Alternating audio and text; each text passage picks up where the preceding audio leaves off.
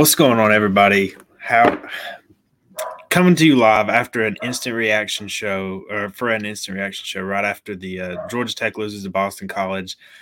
I'm your host, Jackson Caudell, publisher of AllYellowJackets.com. Appreciate anybody of you joining me. I know listening to why your team lost and how bad your team played is never an easy thing to do, but anybody that does, it doesn't go unnoticed, and I do appreciate it. So if you're watching on YouTube, would love a like on the video, subscribe to the channel. If you're listening on podcast review, just leave me a review, 1 star, 3 star, 5 stars, just whatever you think, and just I would appreciate it, because like I said, I know it's not easy for anybody to listen to something right after their team loses. So just gonna give a little quick recap. I usually come during the midweek, but I think doing it when the loss or sometimes the win is fresh in your mind is also a good thing to do. So look, this one, it was a game going into the fourth quarter, which I think is kind of hard to believe given the final score and how bad the team played in the fourth quarter. But Tech was up 23-17, but I mean, it was just we've talked about it pretty much all season. Like, if the defense is really going to be this bad, they didn't force as many turnovers as they did against Miami and against Wake Forest, because remember, Miami put up 450 yards of offense. It wasn't like they couldn't move the ball against Tech. They just got down to the red zone, turned it over, and then, of course, the fumble at the end of the game. Wake Forest, 5 or 6 turnovers. That game feels like ages ago at this point. But if your defense is not going to stop anybody, you need to be able to force some turnovers and get some red zone stops. And they didn't do that today. They had Amari Harvey had 1 interception, and that was it. They didn't get any pressure on the quarterback. I was nervous. I know Georgia Tech was favored in this game. I picked them at the beginning of the season to win this game. They needed this win to get to a bowl game. And look, I won't do too much bowl game talk here. We've done that for the last 2 weeks, because after Bowling Green, I basically admitted that I didn't think they were going to get there, and that that dream was dead. 1 week later, they beat Miami in one of the more unbelievable fashions that you're ever going to see. So, look, this team does seem to play well as an underdog, and maybe they have one more in them. They're going to have to do it against either North Carolina, Clemson, or Georgia, as well as beating Virginia and Syracuse. That does not seem likely to me at this point, but it's not impossible. Anything can happen in college football. Anybody who listens to this podcast watches plenty of football. They see it every week that no win's a given. So, but just the way they played today, especially on the defensive side, I mean, they give up nearly 600 yards to Boston College. And look, if they'd have started Thomas Castellanos in that game against Northern Illinois at the beginning of the year, they probably win that game. But this doesn't mean that this offense is just pretty good. It's not elite. It's not – there's not – he's the only really impressive person on that offense. They were down there starting running back today, first of all. They were bringing linemen back from injury. They're one of their better receivers, Ryan O'Keefe. He's been injured for some of this season. So, they came into this game pretty banged up. And, look, Georgia Tech just couldn't stop them. I mean, just reading some of these stats, it's just jarring that an offense that is slightly above average at best, that has failed to score on some teams. They didn't score a lot on Virginia. They didn't score 30 plus on Army last week. This is not a high end unit.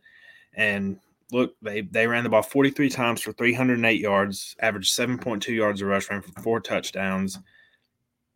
Castellanos was also 17-29, threw for 255 yards. It actually didn't throw for a touchdown, which is kind of unbelievable. But throwing the ball, he was just okay today. I know he did hit some deep passes, but he was kind of indecisive. And tried to force the ball into coverage a lot, and I think Tech just couldn't take advantage. That was just the thing about it, is they couldn't get pressure on him. He had way too much time in the pocket a lot, just pretty much all afternoon. It wasn't, you don't have to play contain. You don't have, they couldn't get home on any blitzes. It was just a very poor defensive effort all around. But Tech's defense hasn't been very good all year. You could see it in the Louisville games and some of these other games, but their offense has made up for a lot of the slack. Like they scored 30 plus on Louisville. They did things well against Wake Forest, hitting some deep passes, but today it's non-existent. Like Haynes, this was the worst game of the season for Haynes King. Like I don't even know if it was particularly close. Like I know he wasn't great against Miami, but he at least had the redeeming final drive where he got it. But I mean, 14 of 32, 204 yards. And look, if I'm not taking anything away from what he did on the ground. Like he was the leading rusher in this game today, ran for 150 yards, had the big 71-yard touchdown. He was just flat out terrible throwing the football today. Like there's just no like getting around it. Like he forced the ball a lot, forced it into coverage. He just looked like he didn't see anything well. Like and he looked honestly a little bit like how Tyler Van Dyke looked for Miami last week. Once Boston College took his first read away and made him think and made him go to his second and his third, and he had to get out of the pocket. Like he just was forcing throws, and he just looked like he was unsure where to go with the ball, and he got rattled. Look, he's played really well all year, but I was talking about this during the game. Like this is the third straight game where he's thrown multiple interceptions. It was most kind of excused it against Boston College or not against Bowling Green, excuse me, and just kind of pushed it aside. Like they were down in the game. He had to force some throws to really get back in it, and it was fine. Like it was, they had the pick six, but he hadn't done this all year. We'll move past it. Does it the very next week against Miami, just starts forcing a bunch of throws, was very inefficient, and then did it again today. Like one of my takeaways from this game is like he is becoming a turnover problem. Like he is like he's costing them points, and he is just preventing the offense from moving the ball down the field. And like one of the better things was they were able to run the ball a little bit today. Like they a good chunk of it was him, but they did get 248 yards rushing, average 7.1 yards a carry. But again, outside of that really long run he had, like it was just kind of it was average. Like to be honest, like it was a little bit better than what they've had against Bowling Green and Miami, but it was it was just average. I thought the offensive line was just okay. Like Boston College is not their defense is not impressive in any fashion, but yeah.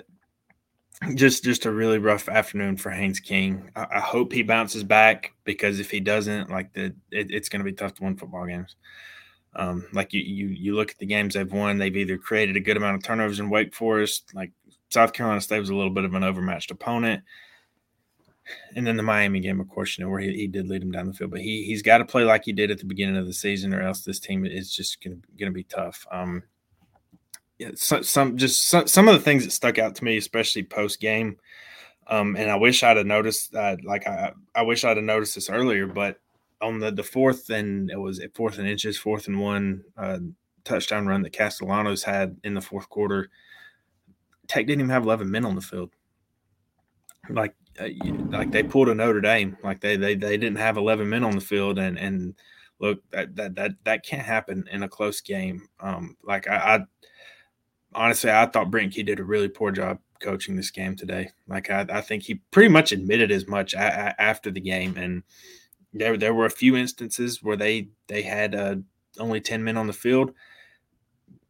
There was a sequence at the beginning of the fourth quarter as well. Like Georgia, it's 4th down, and Tech lines up like they're going to go for it. I think it was like 4th and 7, right first few minutes of fourth quarter, and Brinke calls a timeout. So you're thinking, okay, well, he's just going to get the right play in. They're going to get down there and go for it. And he decides to punt the ball. Look, if you're going to punt the ball, just take the 5-yard penalty and keep your timeout and punt the ball. Like, don't call a timeout, waste one, and then punt the ball. Like that's terrible clock management. And again, it's just he's kind of had those moments here and there. I don't think it's been in as big a moment where people are going to notice it as much nationally, but like he's had some poor clock management decisions, and not having 10 guys on the field, I think reflects poorly on him as well. And look, I did pick Tech to win this game, but I talked all week about how I was nervous about it because of more than a few things. Like the two main things was the type of quarterback they're playing. He is a very dual threat quarterback. He can run the ball. He can hurt you in a lot of different ways. And 2, the Tech doesn't play well as a favorite. Like that's not a secret to anyone anymore. Like Brink, he's been able to get his guys up when they're three touchdown underdogs going back to last year when they played Pitt, beat North Carolina. They covered against Georgia, played them tough at the end of the year. This year, they upset Miami last week as 20-point underdogs. But, okay, go back to last year. They were favored at home against a terrible Virginia team. They lost by a touchdown.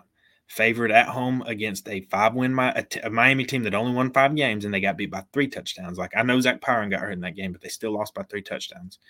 This year, they were favored against South Carolina State. They won. They didn't cover, but like that was a huge spread. It's hard to cover those spreads anyway. 3 touchdown favorites against Bowling Green. You lost outright. You're 5. Well, I think the line closed at 4.5, 5-point favorites, and they lost. And 3 of your losses as favorites are by double digits, and a lot of it's because you're turning the ball over like that. He hasn't been able to figure out how to get his team to play well as a favorite. And I did ask him about that in the post game, and like, is there anything he can put his finger on that it can explain that discrepancy? Because it's kind of like it's kind of large. Like when Tech's an underdog, especially by multiple scores, they generally play pretty well. I think the only time, and this is just off the top of my head, so I could be wrong here, the only time they have failed to at least cover a big spread or make one competitive was last year against Florida State. Like that game wasn't competitive at all. But generally when the spreads have been pretty big, he covers and they play really hard. And then when they're favorites, they come out and they didn't play like terrible for 4 quarters, but like the fourth quarter was bad enough to where it was just, it dampened a lot of things. So he said he couldn't really put his finger on it. They just had to play more consistently, which is what you would expect the head coach would say. And look, I just think they might be favored in one more game this year. Like, I don't even know that. Like, they might be favored on the road at Virginia. I don't know. Like, Virginia's pretty terrible, but it is on the road. And, like, I could see Tech being a slight dog in that one.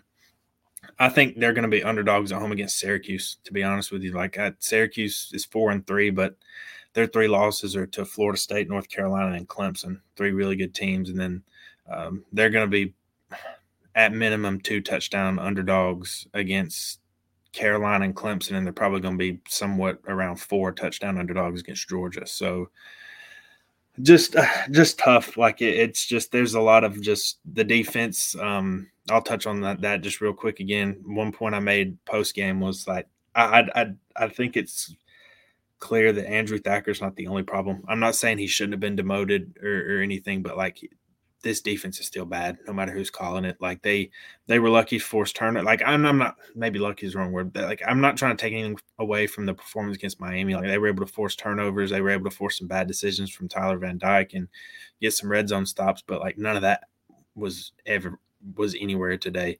I mean, aside from the Amari Harvey play interception, I think Jalen King had a tackle on a reverse, like 3rd and 6, and they tried running a reverse, and he made a good tackle. Those are the only 2 plays that stand out at all to me. Like that's the front 7 is just not playing very well. It's you look at the numbers, and they're among the worst in the country. And at some point, then you are what your numbers say you are. So it's I don't know that the defense is going to get a whole lot better throughout the year. Like you also are facing some really good offenses the rest of the way. Virginia's the only one I would say is legitimately bad. Syracuse is banged up, but they do have an identity, and Garrett Schrader can run around. He's not as good of a runner as Castellanos is, but he's a good player. And then you face 2, elite offenses in North Carolina and Georgia. So we'll see what they do next week. It's homecoming next week. The ACC hasn't announced a time for the game as far as I know. Like I know it was put on a 6-day hold last week, so we'll see what time they play that game. Could be noon, could be 3:30, could be 8 o'clock if assuming North Carolina beats Virginia tonight. They'll remain undefeated and should be in the top 10. That Tech should be playing a top 10 opponent next week, assuming like Alabama or somebody doesn't jump North Carolina, which is possible. So yeah, it's 3-4 is not where you want to be. Bowl game appears unlikely, and it was just it's hard to really pinpoint some things that went well today. It was it looked like a funky game right from the start when Haynes King threw that pick 6. That was that was one of the weirder interceptions I've saw. Like it just, tip your cap to the Boston College defender, but just a funky game. And it looked like going into the fourth quarter, it looked like, Tech did have an edge, like they were up, but a horrendous fourth quarter, arguably maybe the worst quarter they played all season. Like I'd have to go back and really think about that, but just in terms of a single quarter, I don't know that they played one just that terrible all season. So I hope everybody can come out next week against North Carolina. Phil stands up for homecoming, but yeah, I will be back next week to give a full preview breakdown of that game. Again, I know it's not easy for anybody to listen to a instant reaction podcast of when their team loses, especially like this. But if you do, it is appreciated, and I again, I appreciate it. I'm just repeating myself at this point, but I appreciate it. So again, if you like it on YouTube, be sure to like the video, subscribe to the channel, hit that notification bell whenever I put new content up. Listen on podcasts, just leave a review, 1 star, 3 star, 5 stars. Doesn't matter to me. Just give me feedback, give me something to go off of, and let me know how I can make the show better. But that's going to do it for me. Be sure to check out any content at allyellowjackets.com. That is also appreciated, and I will see you guys next week.